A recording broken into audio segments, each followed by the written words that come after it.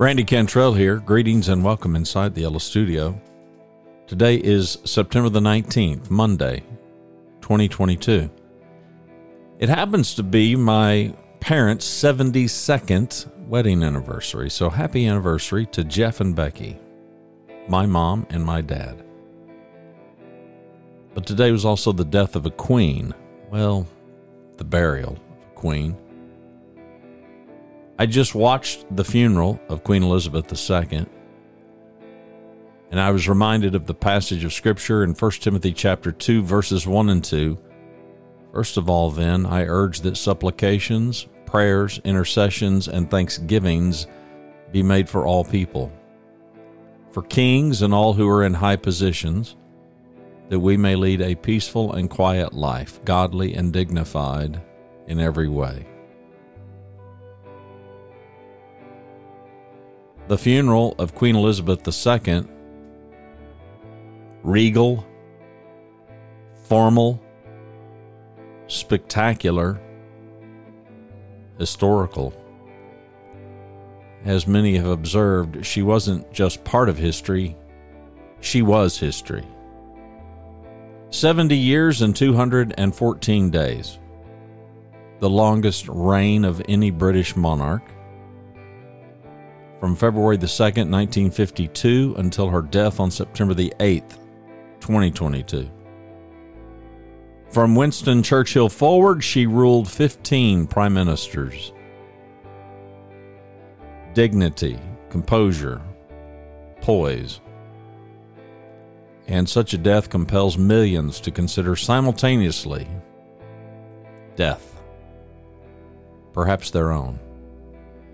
So it goes with the death of an extraordinary, famous person. It helps when they are as beloved as the Queen.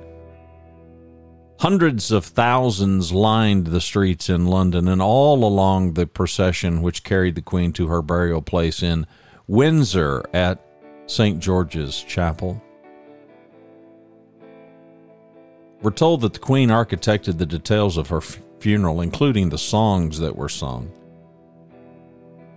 She wasn't likely able to architect the details of her life, though.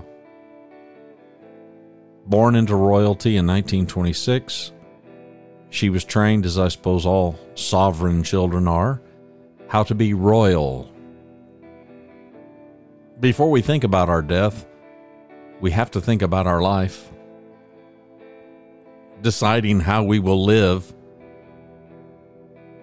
I'm supposing for her that many of those decisions, well, they were beyond her reach.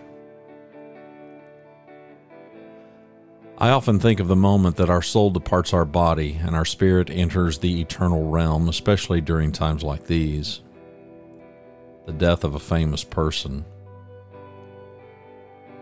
But why do you judge your brother, or why do you show contempt for your brother? For we shall all stand before the judgment seat of Christ. For it is written, as I live, says the Lord, every knee shall bow to me, and every tongue shall confess to God. So then each of us shall give account of himself to God. Therefore let us not judge one another anymore, but rather resolve this, not to put a stumbling block or cause to fall in our brother's way. Romans chapter 14. Verses 10 through 13. It is absolutely true there are no dead atheists. I often think of what the dead now know with certainty that we may not quite believe or know or understand. Like now, what does Queen Elizabeth know now that she did not know before?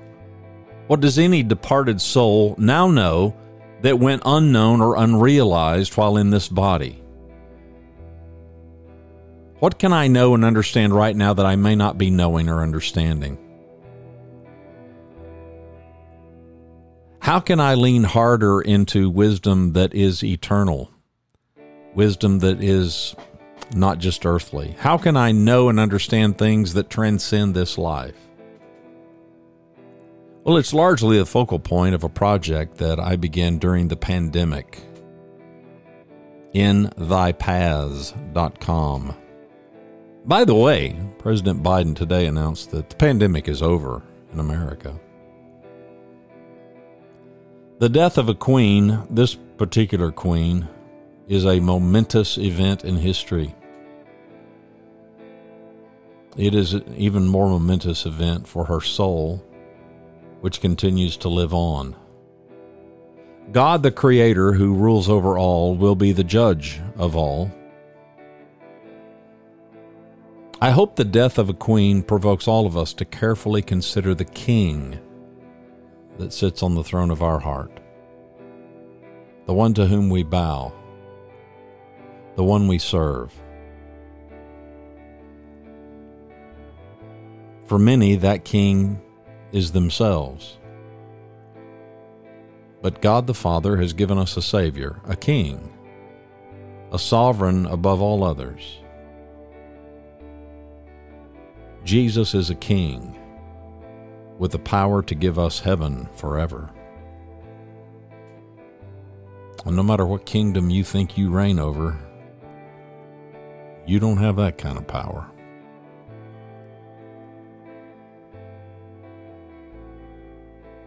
Visit, if you dare, inthypaths.com.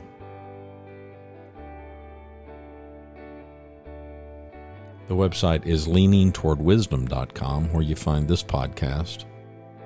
My name is Randy Cantrell. Greetings and welcome inside the Yellow Studio.